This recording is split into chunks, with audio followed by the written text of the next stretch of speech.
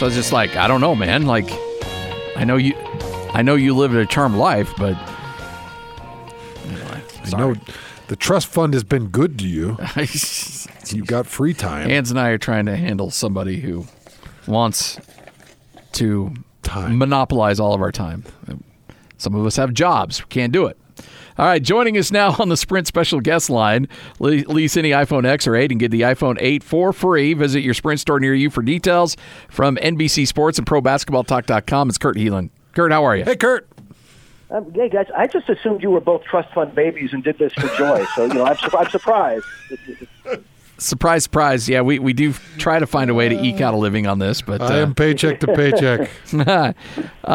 So, it's funny. We enjoyed the NBA playoffs. They're fun. But frankly, to me, they don't hold a candle to the intrigue of what's going on now in the NBA offseason. Just how crazy do you think this next week's going to be?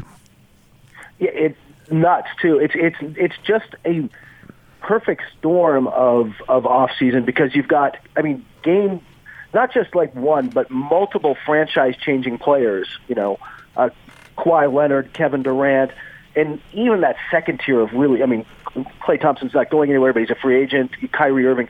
You've got all this elite talent.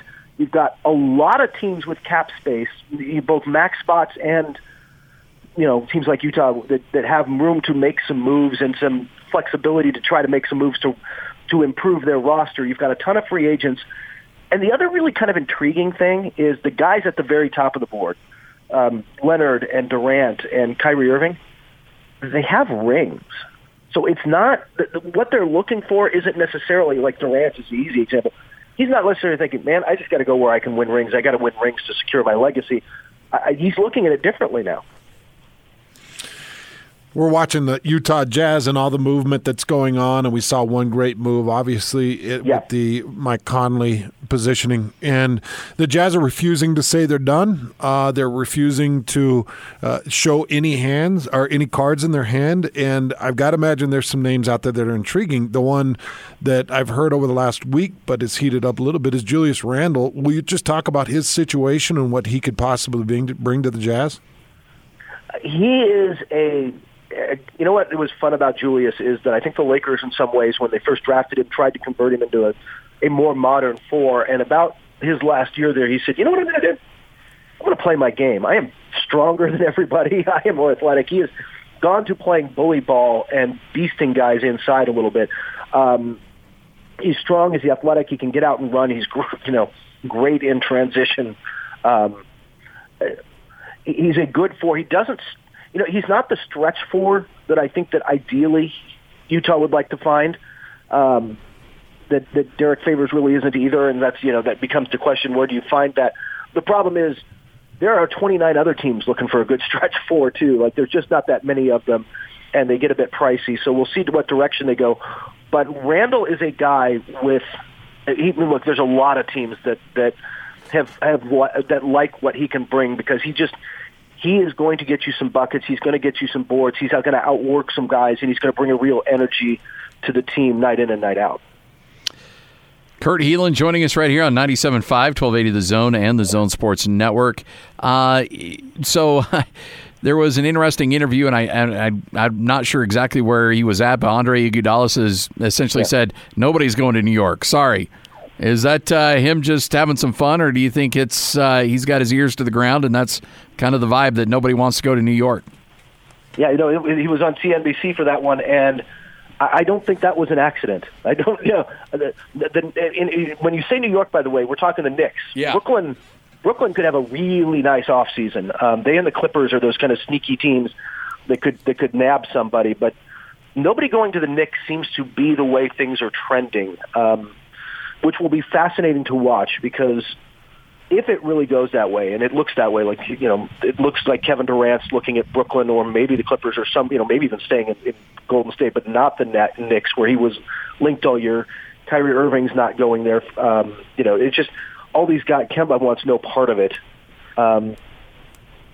Jimmy Butler probably wouldn't go there alone, and So anyway, they end up with nobody. How patient is Jim Dolan? Because I know that their management is like, you know what? The Clippers are saying this too. You know what? We don't get anybody. We don't get an A-list star. We're going to keep our powder dry build around our young guys, do what we can, and go after the next guy via trade or free agency. I genuinely believe the Clippers will do that. James Dolan, on the other hand, being patient, I need to see that before I completely believe it. As we look at the Anthony Davis move and the LeBron James situation in L.A., I think it becomes the more intriguing storyline in the NBA. Just in curiosity and the amount of movement that team has made up of the NBA power boards. In your opinion, are those two enough? How much do you have to add around them for them to actually be a contender? And can they get it done? You have to put some confidence around them. You're going to need a secondary. Both of these guys have a little bit of an injury history, but you need another shot creator, another point guard, somebody to be the Kyrie Irving to LeBron in Cleveland. Somebody else has got to handle the ball occasionally, whether that's at the point or wherever. But you need they need a lot of shooting. It is very doable what they're thinking, especially if they don't go chase a star, if they don't go spend $22 million on D'Angelo Russell or $32 million on Jimmy Butler, and they go get, and I look, nothing against Jimmy Butler, but if you get those 3 stars and you round out that roster with minimum guys, I don't look. Just getting guys are taking minimum contracts for a reason, and I don't know that in a deep West where Houston's still going to be good, and obviously Utah is going to be very good, and Denver should be improved. Like, I don't know, we'll see what happens with Denver and Millsap, but I don't think they're going away. I don't know if that's going to be good enough. I don't know. There'll be a real threat comes to playoffs, though, when everything's dialed up, but I don't know if it's enough. But if they're competent in putting this together and they do a decent job and they actually spend that money and go get some guys like Danny Greens and Trevor Arizas of the world, that could be a really good team come the playoffs, a really good team. And I'm not sure Rob Pelinka can pull that off. I mean, he's going to have to prove me wrong because they were so bad. That was the question. So bad at team building last year that I need to see it before I believe it. It's Los Angeles. It's the Lakers. It's a hell of a brand, and LeBron's there. Yeah. But just how appealing is that? Do players care about a dysfunctional organization, I guess, in a front office?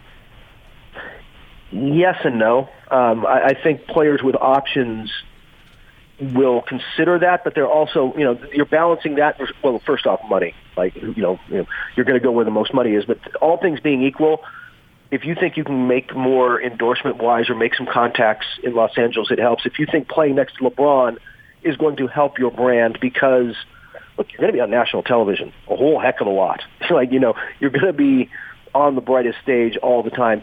If you think that will help, you can do it. And for older guys chasing a ring, you're like, don't be surprised. I expect by the end of this that they will have Kyle Korver and J.R. Smith on minimum contracts. They will get a couple guys like that who can come in and aren't, look, they're not going to help you a ton over the course of 82, but they can help you in spots in the last 16 games. Kurt Helin right here on the Zone Sports Network. How, if the Jazz essentially stay put and put just role players in to fill the void of the players that they moved out, and keep Derek. Derek Favors is on this team next year. How good is this team? How much? Because you always talk about it's tough to go from good to great. How closer to great do they get with this team right now?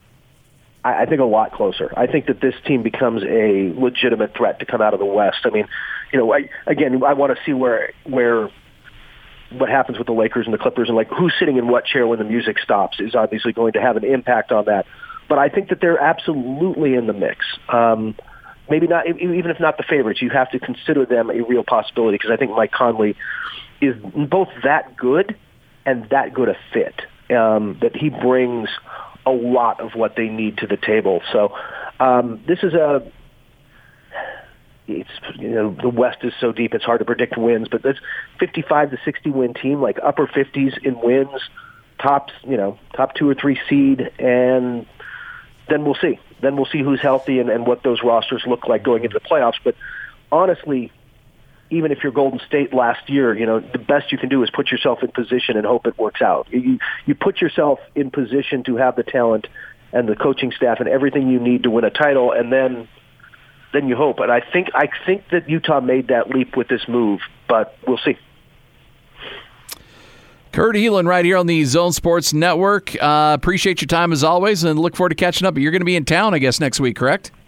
Yeah, I'm going to be there Monday, Tuesday, Wednesday for Salt Lake Summer League. So I will see you guys there. Awesome, sounds great. Appreciate get you it, live Kurt. in studio if we can.